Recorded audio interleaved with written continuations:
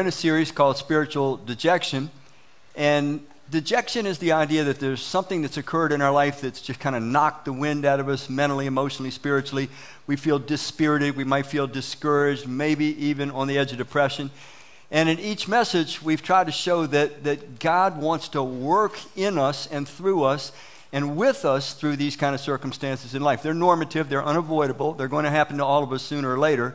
But they can be developmental. They don't have to be destructive. And the living God, the one that loves us more than we love ourselves, the one that loves us more than we can really bring ourselves to believe, he wants to take these worst of experiences and he wants to take them and do something that's so surprisingly good that we could never fathom it. So we're going to look at this topic today. My hopes are all gone. Now, anyone that's ever had this experience knows that it is agonizing. It's that time when you're close to the edge. You're close where you're wondering if it wouldn't be less painful not to exist than to exist in the condition that you're feeling. It is a very real condition. It is excruciating. But what I'm about to say, don't jump on me if you happen to be going through this today. Hear me out. Even though it is a very real condition, and it is to be respected as such, it is not accurate. It is not true. There is never, ever a time in your life, my life, any human's life, where our hopes are all gone. It's just not true. Now, that's actually good news. Because when we feel that way, sometimes we have to talk ourselves down off the ledge. And if we know the truth is that there's never a time when all of our hopes are all gone, well then, this can strengthen us to hang in there that little bit of time until we get to see what God is actually up to and what the meaning of the circumstance is. Now, here's what it does mean. If we are feeling, and somebody in here may be feeling this way today, I have been through it myself, when you're feeling like your hopes are all gone, what is indicative of is this. It means that we have maybe unknowingly anchored our hopes to something that's just not sufficient. There is sufficient hope.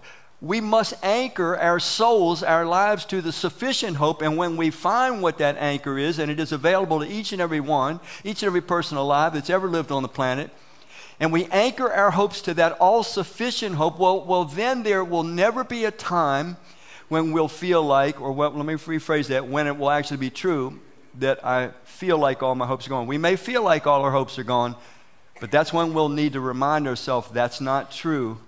The truth is that I need to recalibrate what I'm anchoring my hope to. Now, when we think of hope, is kind of that thing that's in essence uncertain. When we were kids growing up in Southeast Washington, D.C., all of us came from broken homes. I don't know why. We, like magnets, we all drew together to each other. And we were the kind of kids that the other mothers and families said, don't hang with those boys. They're bad boys. They'll influence you in wrong ways. We were those boys. And we had this little philosophy. It was interesting. Little street kids, yet we had this little philosophy. And the philosophy went something like this. It was like, expect the worst, hope for the best, and be satisfied with whatever you get. Now, that's not the brightest outlook on life, but that was our experience, and we felt like that was protective. It protected us from getting our hopes too high, wanting something, expecting something, which is even more vulnerable, and then having it not occur or having it taken from you. So we expected the worst, hope for the best, and learn to accept whatever you get. Now that's not the kind of philosophy that God wants us to hold on to. He wants us to hold on to something that's much, much more dependable, and it kind of fits with reality that he wants to give us. Now we're going to introduce two men today who are in that condition where they feel like their hopes are all gone, their heart's broken, and they are probably the most disappointed men, perhaps amongst the most disappointed, dejected men that have ever lived at all. You'll see why, because sometimes when you don't have much to hope on, you don't expect much and you don't get hurt much if you don't get what you desired or what you hoped for. But these individuals had kind of had it all. They had kind of, for the first time in human history, experienced something that no one else experienced, and then it was taken away. We're going to go to the Gospel of Luke, and I'm going to read you a section, and later on we're going to pick up with the rest of the story. So this is the start of the story. Luke 24:13, it said, the same day, this is the day of Sunday when Jesus rose from the grave. That same day, 2 of Jesus' followers were walking to the village of Emmaus, 7 miles from Jerusalem. As they walked along, they were talking about everything that had happened. And as they talked and discussed these things, Jesus himself suddenly came and began walking with them. But God kept them from, what does it say? Recognizing him. So Jesus came, he was alive from the dead, but they were unable. God kept them from recognizing him. He, meaning Jesus, he asked them, what are you discussing so intently as you walk along? They stopped short, sadness written across their faces. Then one of them, Cleopas, replied, you must be the only person in Jerusalem who hasn't heard about all the things that have happened there the last few days. And we'll stop there. Now, the last few days included Jesus' crucifixion, his burial, and his resurrection. We'll just kind of tuck that away. So what I want to do is have us take this journey with them. And we're going to first start by looking at the birth and the life of hope. The birth and the life of hope. Let's read some scripture that kind of foretells the birth and life of hope. We could go past that. Isaiah 7:14. All right then, the Lord himself will give you a sign. Look, the what? Virgin will conceive a child. She will give birth to a son and will call him, what is he called? Emmanuel, which means what? God is with us. Now, this is confusing for a number of reasons. Here it is, it's about 700 and some years before Jesus actually came into the world. And it's this prophecy, this prediction about his coming. And it says that, first of all, he'll be conceived by a virgin. That's not an everyday occurrence. But then it says that he'll be a son, so he's human. He's a human being, but his name is going to be called Emmanuel, God with us. He seems to be this fusion of both God and human simultaneous. Now, here's what you have to understand behind this.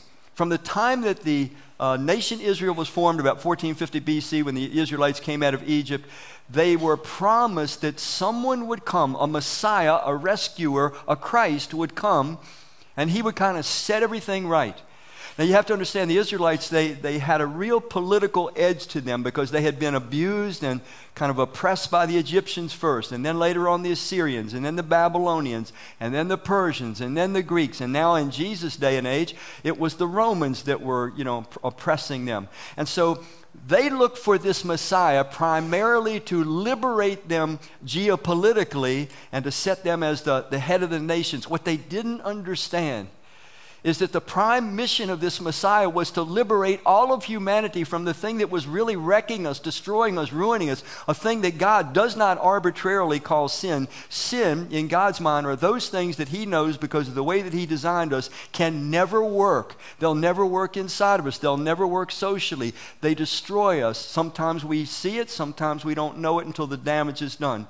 The Messiah came to repair the broken relationship between God and his human family, and by repairing that relationship, try to save us, rescue us from sin. But the Jews were looking for a Messiah that was going to come and relieve the oppression that they had experienced geopolitically for so many centuries. They were free for about 700 years. They were oppressed by various nations for about 700 years. Here's one more from Isaiah 9. This is all about 700 years before Jesus actually came. It says, for a child is born to us, a son is given to us, the government will rest on his shoulders. Now check out his names. And he will be called Wonderful Counselor. So far, that sounds human. But then the next one is what?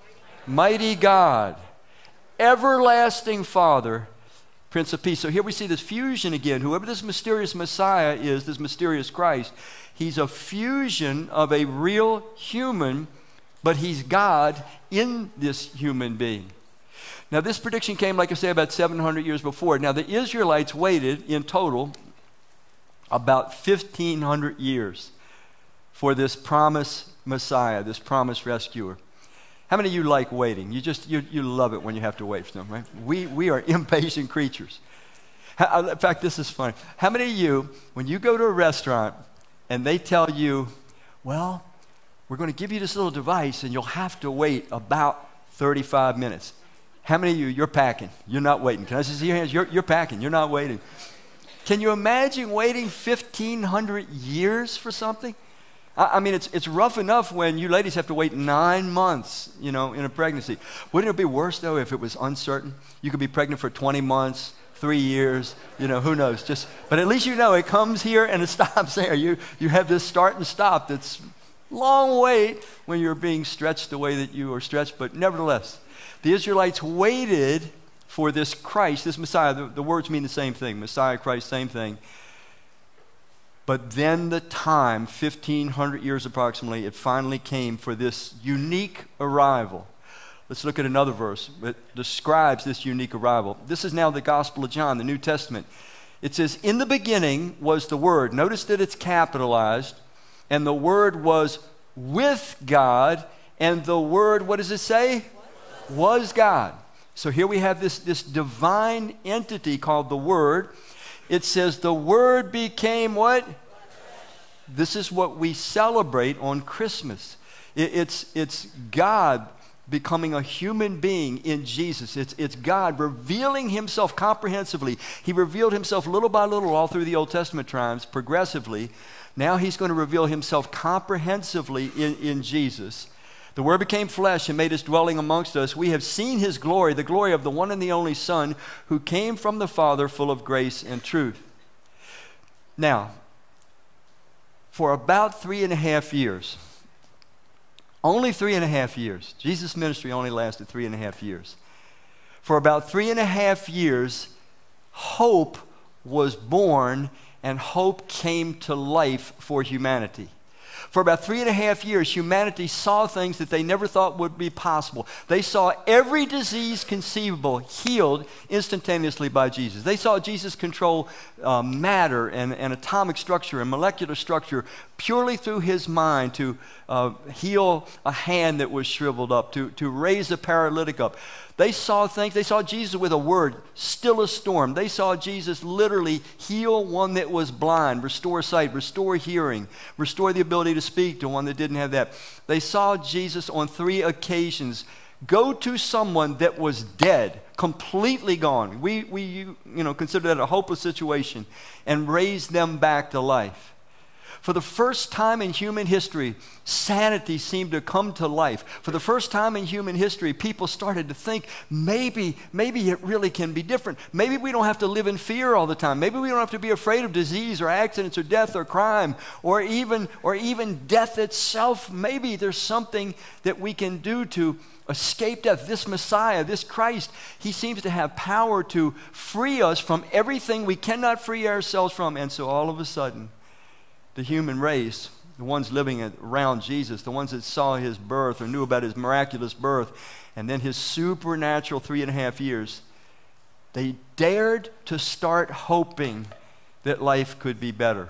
They kind of spun that little philosophy we had as street kids all around. Instead of expecting the worst and hoping for the best, they started expecting the best. And they wanted to hold on to it. And they thought since he was the Christ, he was the Messiah, it would stay forever. We meet these 2 men walking on the road to Emmaus, 7 miles from Jerusalem, and they are shattered. They feel like their hopes are all gone because they are not sure at all that Jesus has overcome death. They knew he was crucified. Evidently, they were witness to that. They knew all about his ministry. They were witness to that. They had heard that he had risen, but they still were uncertain about it, and their hopes were crushed. I think sometimes it's better not to hope at all than to hope for something and then not to have it. I think we all know that as human beings, and we try to protect our hearts in various ways. Therefore, we don't hope for much. We try to stay within boundaries so that if we don't get what we hope for, we won't be completely crushed. But for 3.5 years, the human race started hoping for things that we never dared to hope for up until that point. Peter adds to this picture. In 2 Peter chapter 1, verse 16, it says, we told you about the power of our Lord Jesus Christ. We told you about his coming. The things we told you were not just clever stories that people invented. No, we saw the greatness of Jesus with what? With our own eyewitness. The scripture again and again repeats this notion that the followers of Jesus, they saw these miracles. They heard his teaching. They were in his presence. It was real. It was eyewitness. Tuck this eyewitness idea away, because we're going to bring it back up a little later in this message. So the human race saw the birth of hope with the birth of this mysterious personage, the Christ, who was both God and human. And then they saw the life of hope and Jesus' life, his brief 3.5-year ministry. It seemed as though there was no problem that humanity faced, no fear that we had that Jesus could not alleviate, could not rescue us from, and the hopes of the world were raised sky high. But you know, with all of his power over matter, with all of his power over disease and even death itself, there was one thing that Jesus did not, because he would not assert his power over, and that was human free will. Because the entire time that Jesus was ministering and doing these extraordinarily wonderful things, demonstrating the kind of kindness that the human race had never seen before, the kind of love that the human race had never seen before, the kind of mercy and compassion and forgiveness, the kind of extraordinary restorative miracles that the human race had never seen before, all during that time, he had people that did not like him, people that wanted him gone, people that rejected him, people that were constantly trying to trap him in ridiculous questions. Here he is. He's the creator of the universe. He is the creator of the atom itself, and people are trying to corner him because the religious leaders of his day were very jealous of the attention that Jesus was getting, and they were on him all the time. The one thing that Jesus could not, because he will not control then or now, is human free will. Therefore, even if you had a world in which there was no more sickness, sorrow, pain, and death, and you still had human beings who distrusted, disliked, disregarded God, his word, his will, his ways, we would still have a troubled existence. We would have a troubled planet. So Jesus had to take this further, and we'll get to that later on in this message. So we looked at the birth and the life of hope. Now I want to kind of summarize some thoughts, because I want to get you thinking a little bit more deeply about the dynamics of hope and where we get kind of tripped up on hope. I said at the beginning of this message, we may feel like our hopes are all gone, but that is not true. What is true is that we have not anchored our hopes to a sufficient anchor for our hopes. So let me open this up a bit for you. First of all, we tend to think of hope in terms of temporal hopes. These are present possibilities. For example, we hope it's not going to rain today, but we don't know. We hope we don't have to cancel out Come and See Sunday and all the events connected to it, but we don't know. Temporal hopes. Most human beings that have ever lived and died, they have very similar hopes. Most human beings, you pin us down, you get us in a corner, you're asking questions. What is your hope? Well, you know, I just hope that, I don't want much. I just hope I can be happy and have a pretty good life. You know, not a lot of terrible troubles, and maybe have a long life. And we think of long as like, 100 years or something like that, which is pitifully short in reality. But the hope would be very similar. They're temporal. They're possible. I hope I don't die a painful death, or whatever it might be like that. So we're locked in. You have to follow me. We're locked into temporal hopes. When we hear the word hope, this is how our mind goes. We think of hopes like this. Let me take you to a second category. But there's such a thing as transcendent hopes. Transcendent hopes are presently what? They're not possible. Those are things that, for example, Jesus did during his 3.5-year ministry. They were absolutely impossible prior to Jesus. They're impossible now as well, unless God intervenes again in the ways that he did in the life and ministry of Jesus. So transcendent hopes are presently impossible. Now, transcendent hopes confuse us. We're not even sure what transcendent hopes are. You're sitting there looking like, I'm tracking with you, man, but you're not really sure what I mean by transcendent hopes. So here's how we discover what our transcendent hopes are. There is a methodology to discovering them. Here it is. We have to use these God-given imaginations of ours, mix them with our deepest desires. Not deep desires, deepest desires. I'm going to show you what that is in a second. And that produces our transcendent hopes. Imagination, God-enlivened imagination fused with our not deep desires, but our deep. Let me show you the difference. Deep desires like, I hope I get the raise. I hope she says yes when I propose. I hope it doesn't rain today. Those are like deep desires, all right? Actually, the rain thing is not even a deep desire. But those are the desires, I hope my family will all be safe. I hope my son, my daughter they'll do good in life, and we go on. Those are deep desires. They're not your deepest desires.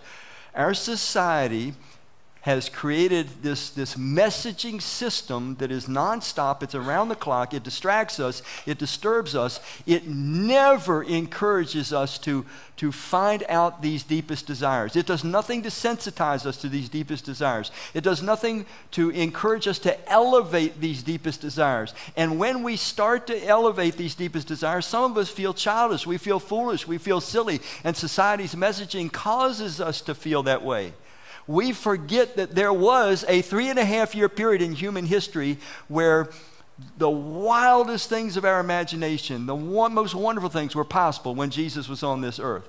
And that has been kind of submerged more and more. We're even trying to change the dating. Most of the Western world, always set our dates to the coming of Jesus. Now they're trying to, put this common era thing. It's more and more suppressed. But here's what the deepest hopes are. Okay, let's just say you hope that you will be healthy, have enough food, have enough clothing, enough shelter for the rest of your life, that you and your family are in those conditions. You're not asking for everything, but you're asking for something. Let's say that's one of your hopes. But that's not your deepest hope.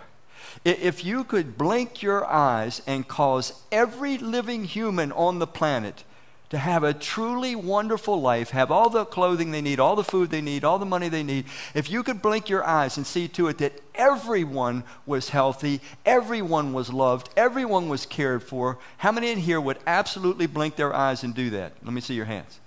Yeah, that's your deepest hope. There's something beautiful that God's put inside our deepest self. It's submerged. Sin is kind of, distorted it a bit, and we are quick to forget it because of society. We say, Bill Randy, why should I hope for something that can never be possible? I just told you, transcendent hopes are presently what? Impossible. But they were possible for 3.5 years, and Jesus promises they will be not possible, they will be certain again.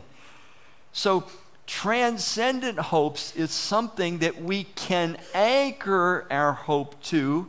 Therefore, the thought that I'm without hope, I have no hope, my hope is all gone, it's never true.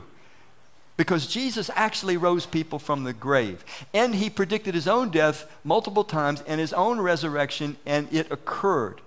And so transcendent hopes are trustworthy anchors for our souls. But transcendent hopes are something that we're not real familiar with. Listen, if you look deep inside, you let your imagination go and ask God to lead and guide you by his Spirit, and you fuse it with your deepest desires, you'll come up with your transcendent hopes. And your hopes are beautiful. You would want everybody to be loved. You would want everybody to feel safe and secure. You would want everybody to feel valuable. You would want everybody to be safe. You would want a world where you could let your kids out and they could play anywhere at all and they'd never be in any danger. You'd want a world without crime, without prejudice, without hatred. You'd want a world without war. It's in you. God planted it in you. But we have to allow these desires to come to the surface. And we're afraid to do that because we think, why should I desire something that's presently impossible? But that's what I said. Transcendent desires are presently impossible, but we know they are possible because for 3.5 years, They were everyday life when Jesus was there. And his followers had their hopes raised to this transcendent level. And when he was killed on the cross and they couldn't understand it, their hopes went to the lowest conceivable. I believe that the early followers of Jesus who did not understand his crucifixion were probably the most dejected, the most broken, the most disappointed, the most dispirited, and probably depressed people that have ever lived. Because after seeing life the way it was meant to be for 3.5 years, and then to have it apparently taken away, and they didn't quite understand that Jesus meant what he said when he said he was going to rise again in 3 days, that's a worse kind of dejection. So let's go back to our text now, and let's pick up the rest of the story. So these guys are walking along the road to Emmaus. Jesus comes upon them. God is keeping them from recognizing that it's Jesus. Jesus starts to converse with them. And they're saying, what's with you? You don't know what happened in Jerusalem? Everybody knows what happened in Jerusalem. The conversation picks up. Now they're talking, these two followers of Jesus, to Jesus. But our leading priest and the other religious leaders handed him over to be what? Condemned to death. Again, they were jealous of him. He was stealing the attention that they treasured. And they crucified him. We had, what is the word? We had hoped. Man, 3.5 years, they saw life in a dream, a transcendent state. We had hoped he was the Messiah who had come to rescue, what does it say? Now that's where they fell short. Remember what I said? Israel had been first oppressed by the Egyptians. Then they were oppressed by the Assyrians. Then they were oppressed by the Babylonians. Then they were oppressed by the Persians. Then they were oppressed by the Greeks. Then they were oppressed by Rome in Jesus' day. They were sick of being pushed around and treated inconsequentially by these, what they looked upon as pagan governments. So they had this micro focus of what the Messiah came to do, and it was the wrong focus. The Messiah came to really deal with the deepest problems that humanity had. They were just looking for a geopolitical solution. We had hoped he was the one who would rescue Israel. Well, he didn't want to rescue Israel. He wanted to rescue every human being on the planet from what we really need to be rescued from, which is our distrust in God, which produces disobedience to God, which produces what he calls sin, which is self-destructive, socially destructive, ignorant living. That's what the Messiah came to save us from. You'll see that even more clearly in a bit. He had come to rescue Israel. This all happened 3 days ago. Remember, he was crucified on a Friday, Saturday's in the grave, and then Sunday rises. Let's go on. Then some women from our group of his followers were at his tomb early this morning. This is Sunday.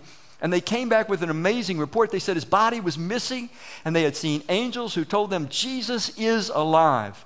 Some of our men ran out to see, and sure enough, his body was gone, just as the women had said. Then Jesus said to them, now Jesus is talking to the two guys, you foolish people.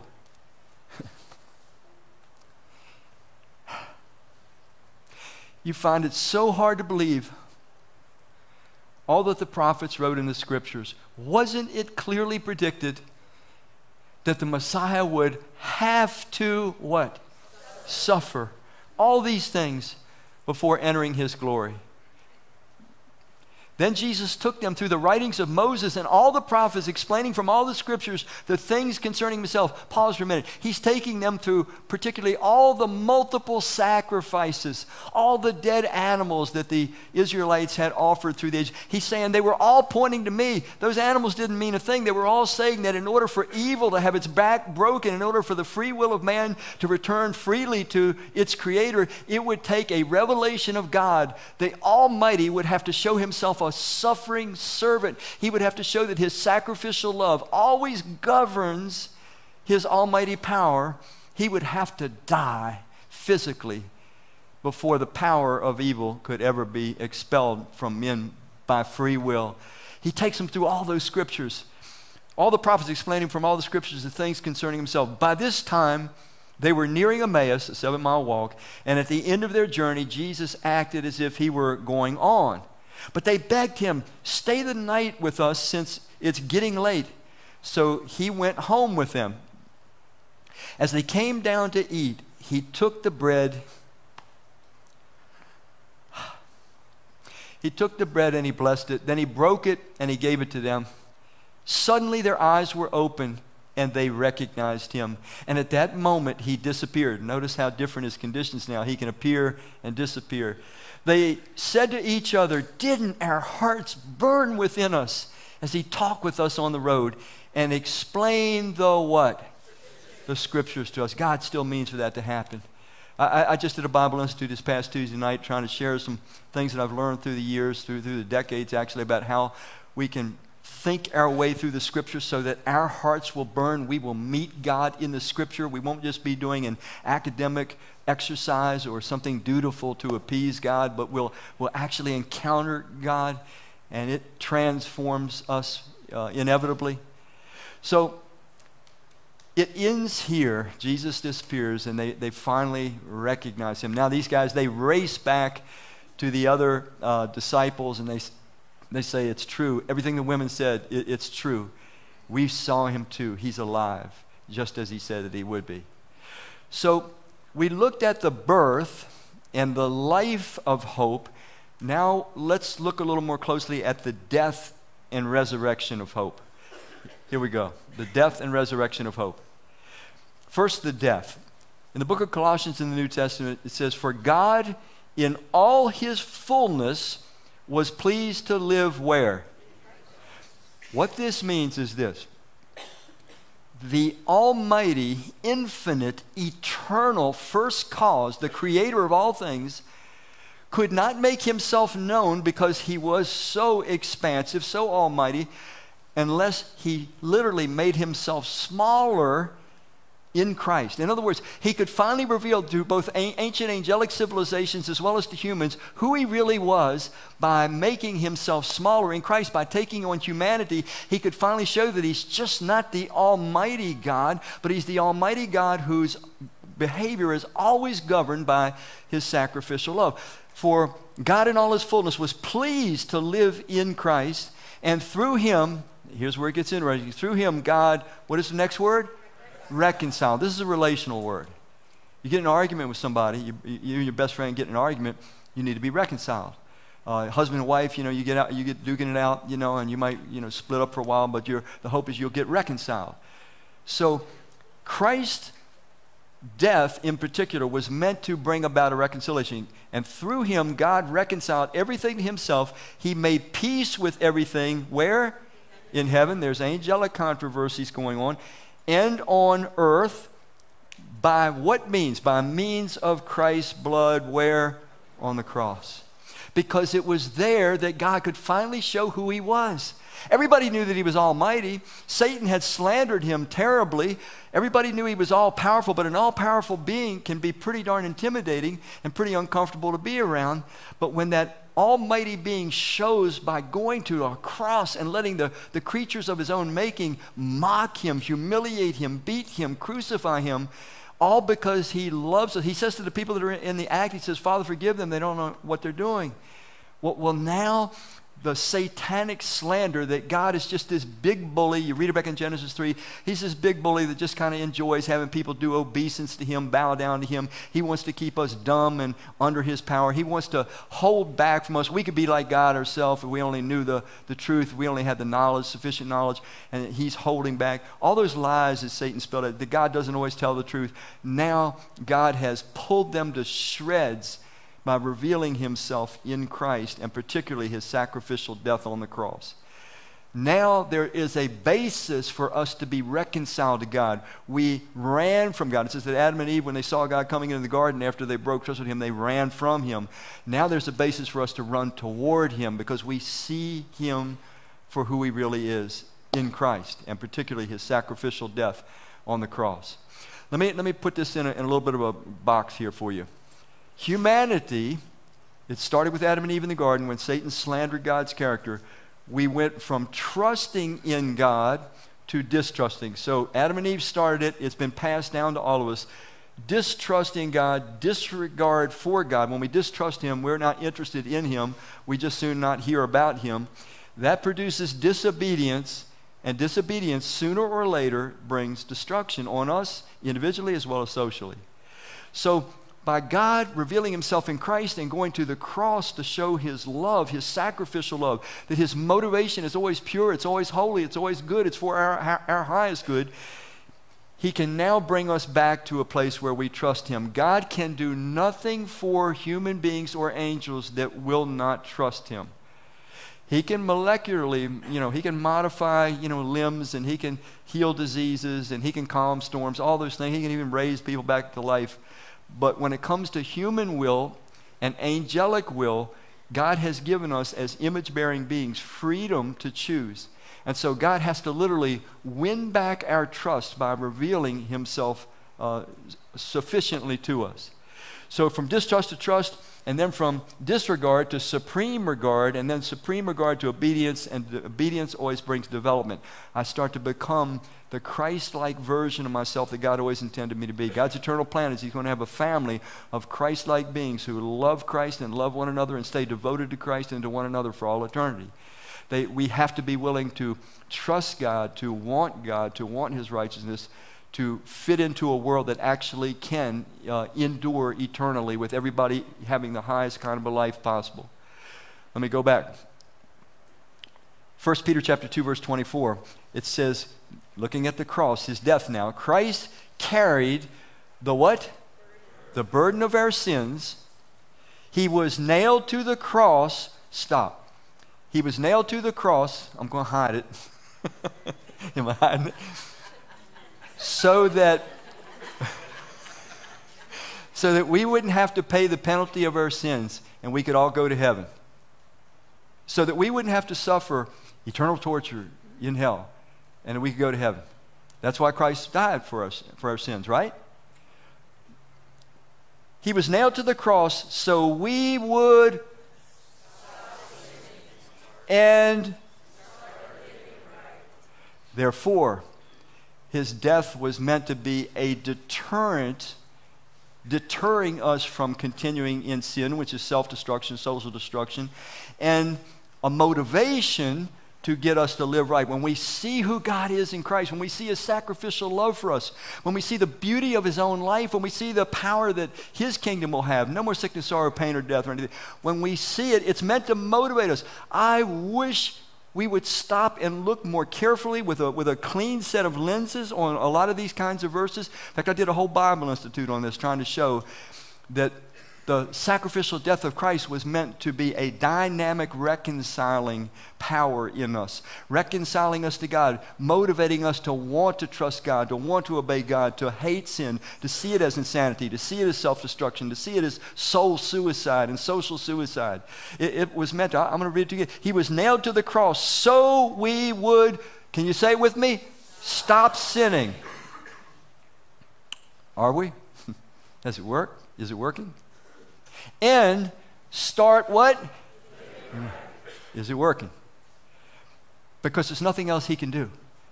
He's revealed the depths of his love. He's done everything that he can to regain our trust.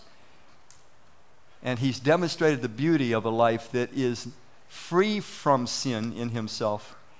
And that's the highest motivation and the highest deterrent for sin that God can give us. Let's look at another one. Now we're looking at the other side. So we look at the death of Christ, the death of hope, and now we're going to look at the resurrection of hope.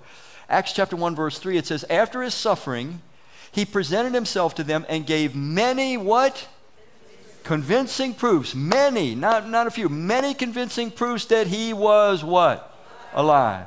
He appeared to them over a period of how many days? 40. How many did not know that? Jesus didn't rise from the dead and appear to his disciples, one time on the first Sunday and then another time on the Sunday after that. But that he continued to appear to masses of people for 40 days. It's okay. Don't feel bad. How many did not know that? Can I see your hands? That's what I figured. Most of us don't. 40 days. Back in 1994, 95, how many of you were alive? And you were old enough to know what was going on? Okay. So you then remember the trial. Took 11 months. The trial of one of the greatest running backs that ever lived, O.J. Simpson. And no doubt you remember this one component of the trial where they took the gloves and O.J. makes it like he can hardly get that thing on his hand, And then when they're on his hands, they're all sitting up all weird. And don't get me wrong, I don't know the truth about O.J., it's all circumstantial evidence. I'm going to talk about that a bit. But anyway, if you remember the phrase, You remember the phrase, if the gloves don't fit, you must acquit. Yeah. Circumstantial evidence. But let me change that story a little bit. And I'm just changing it for an example. Instead of circumstantial evidence, what if there were actually 5 unrelated eyewitnesses that all saw simultaneously him do the deed to Ron Goldman and to his ex-wife? 5 different people, 5 different angles, unrelated people. They all were eyewitnesses, and they showed up in court and said, I saw him, and this is what he did, and I saw him, and this is what he did. Would that court case ended the way it did with him being acquitted? How many would say, no way, not with 5 eyewitnesses? Can I see your hands? Yeah, it would have to be the most corrupt court in ever. Eyewitness testimony is a very big deal, as it should be. O.J. was convicted or not acquitted based on circumstantial evidence. Now, I'm going to do something with you that I do frequently, because most people don't think that there's a compelling body of circumstantial evidence. Now, there's also eyewitness evidence, but a compelling body of circumstantial evidence that Jesus actually rose from the dead physically. They think it's just this thing that, kind of these religious-minded people, they just choose to believe that he rose from the dead. It doesn't really matter. It's just your choice, yada, yada, yada. No. There's compelling evidence. I'm going to go through this as fast as I can because I know I've gone through a lot. Evidence for the resurrection. Here we go. First one. They put a Roman seal on his tomb, and a Roman seal was broken. You dare not touch a Roman seal in Jesus' day, because Rome was the most feared fighting force. They were the empire of that day. Nobody in the right mind.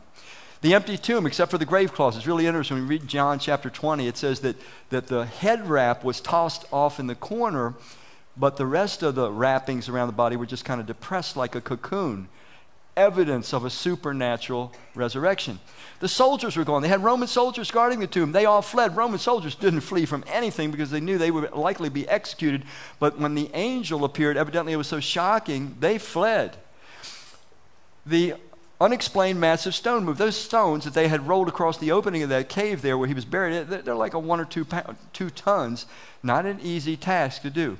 The radical change in 2 skeptics and 1 enemy. Who are the 2 skeptics? Thomas was the first one. When the disciples said and saw Jesus first week that he was alive, Thomas said, I'll never believe that he's alive. And he was one of Jesus' 12 other followers. He says, I'll never believe Jesus is alive unless I can put my hands in his wounds. In the wounds in his hand, or put my finger in the wounds in his hands and in his side. Jesus appears to him a week later, and Thomas touches and falls down and just says, my Lord and my God. He finally saw who Jesus was. The other skeptic, ironically, was Jesus' half-brother, James. James was not a follower of Jesus. Imagine how hard it would be living in that household. Jesus is perfect. He never gets in trouble. You're just a regular old sinful guy, you know. But when James sees him alive from the dead, he not only becomes his follower, he becomes a leader in the church of Jerusalem. And then an enemy. There was this guy named Saul of Tarsus, and when the Jesus movement started spreading out, he tried to round up, arrest, and sometimes kill every Christian that he could. He killed or was partaker of the killing of the first Christian martyr, Stephen. And then he sees in Acts chapter 9 the risen Jesus, and Saul of Tarsus becomes Paul the apostle. A guy whose life is so changed that he ends up the recipient from the Holy Spirit of God of 13 books in the New Testament, and he dies a martyr's death from Nero rather than deny Jesus. But he started out as an enemy. How do you explain it? The repeated appearances over 40 days, we read about that, but what we didn't read about is this. Eyewitnesses. 1 Corinthians 15:4 or 1 Corinthians 15:6, can't remember which, it says that 500 people, and they were obviously still alive because Paul was appealing to that idea, 500 eyewitnesses at once. We said just 5 eyewitnesses would have turned the O.J. trial around, 500 at once. Changing the day of worship. Jews were strict Sabbatarians, that is, they worshiped on Saturday. Then when Jesus rose from the grave on Sunday, they started meeting on Sundays. And then the transformation of the disciples. When Jesus was arrested, they all ran. They were confused. They thought he was going to use his power to overthrow the Roman Empire. And so they thought when they were arresting him, he would fight back. He didn't fight back. And they ran and they hid. And Jesus appears to them. They are hiding on that first Sunday. And he appears. And that changed these guys forever. Their life was never the same. They lived the rest of their life to tell everyone that could breathe the truth about God and the truth about life, starting with the story of Jesus. And I know that's true of some of you. I know since you found out that God not just loved you in mass, but loved you personally, and that Christ sacrificially loved you enough to go to the cross for you, you trusted in him, you've been following him fully and freely, and you're ready to follow him forever, and you're ready to tell anyone, anytime, anywhere the truth about God and the truth about life. Because he has changed your heart and changed your life. And he has removed a great deal of the fear from your life, just as he did for these individuals. Let me show another verse to you. Now we're on the other side of this thing, this other side of hope. 1 Peter 1:3, it says, give praise to the God and the Father of our Lord Jesus Christ. In his great mercy, he has given us a new birth and a living what? Hope. It's alive. Jesus is alive. The hope is living because Jesus Christ rose from the dead. And we have a priceless inheritance, an inheritance that is kept in heaven for you. It's pure, it's undefiled, and it's beyond the reaches of change and decay. Remember what I said earlier? I said that even though we might actually feel like my hopes are all gone, that's not actually ever true. It just means that we have fastened on to temporal hopes instead of transcendent hopes. This is the transcendent hope. It says, you have, I have, if you're a follower of Christ, we have an inheritance. It's kept. It's pure. It doesn't change. Isn't this cool? No more maintenance. You don't have to do any more maintenance in heaven. Evidently, you don't even have to clean. I don't know how that works, but evidently there's no dust there. So it's there. That's why there never should be a time when a human being feels like, my hopes are all gone. No, they're not. No, they're not. There's transcendent hopes that are accessible for those that put their trust in Christ and become his followers. And one last one. Excuse me. Hebrews 6:19, it says, we have this hope as a what? An anchor for our soul, firm and secure. We said at the beginning that if we're feeling that our hopes are all gone, it's because we have anchored our souls to insufficient hopes. We need to anchor our souls to transcendent hopes, because nothing can touch them, disturb them, take them from us. We will always possess them, and they're given to all that put their trust in Christ and become his follower. Let me close with this idea for you. What are we anchoring our hopes to today? Are my hopes, knowingly or unknowingly, primarily anchored to temporal hopes? Or is my ultimate hope, your ultimate hope, anchored to transcendent hopes, eternal hopes that nothing can take away? Nothing in this life that happens can take away. Let me wind it up with this. Temporal hopes, if I'm locked into temporal hopes, they equal uncertainty. We hope it doesn't rain today, but we can't be certain. And uncertainty brings destabilization, and destabilization can often lead to dejection. I get my hopes on something that don't occur, and now I'm dejected. Contrast that with this. Transcendent hopes bring not uncertainty, but certainty. They are timeless. They are eternal. Nothing can touch them. Nothing can steal them from me. And that brings stability, stabilization, and that brings what? Satisfaction instead of dejection. I want every one of you, and God wants every one of you, to walk out of here today as those that have made a decision to put their trust in Christ and become his followers for the rest of your life. And he wants us to walk out of here today with those who have anchored our hopes onto transcendent hopes, because we're going to have certainty, we're going to have, because they'll be stabilized, and we're going to find increasing satisfaction. Age 23. I put my trust in Christ and became his follower. I have absolutely, progressively experienced certainty, stabilization, and satisfaction. It is an inevitability when we anchor our hopes to that which is trustworthy and sufficient. Right. Amen. I want that so much for everybody in this room. Please hear me out. I want to declare it again. I made a thinking man's decision at age 23 in a world where everybody's following somebody, ourselves or somebody else. I made my decision. I'm going to put my trust in Christ, and I'm going to follow him. And I follow Jesus fully. If he says do it, I do it. He says stop it, I stop it. And I follow him freely. He has won my heart, won my trust. And I'm going to follow him forever, because he changes not, and the greatest joys of my life have come from following him. I want every day of my life to be just a little bit more like him, because a little bit more like him, I experience life as it was meant to be. Deep inside of each of us, there's that yearning for this transcendent hope. I hope you'll let it pull you toward Christ this very day. Let's pray.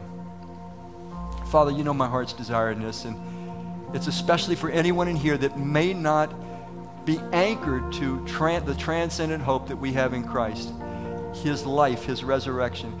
May your Spirit speak to us, help us to escape the distraction of society until we look at things as they really are in your perspective. Help us to anchor our souls this day to your transcendent hopes. I ask it in Christ's name. Amen.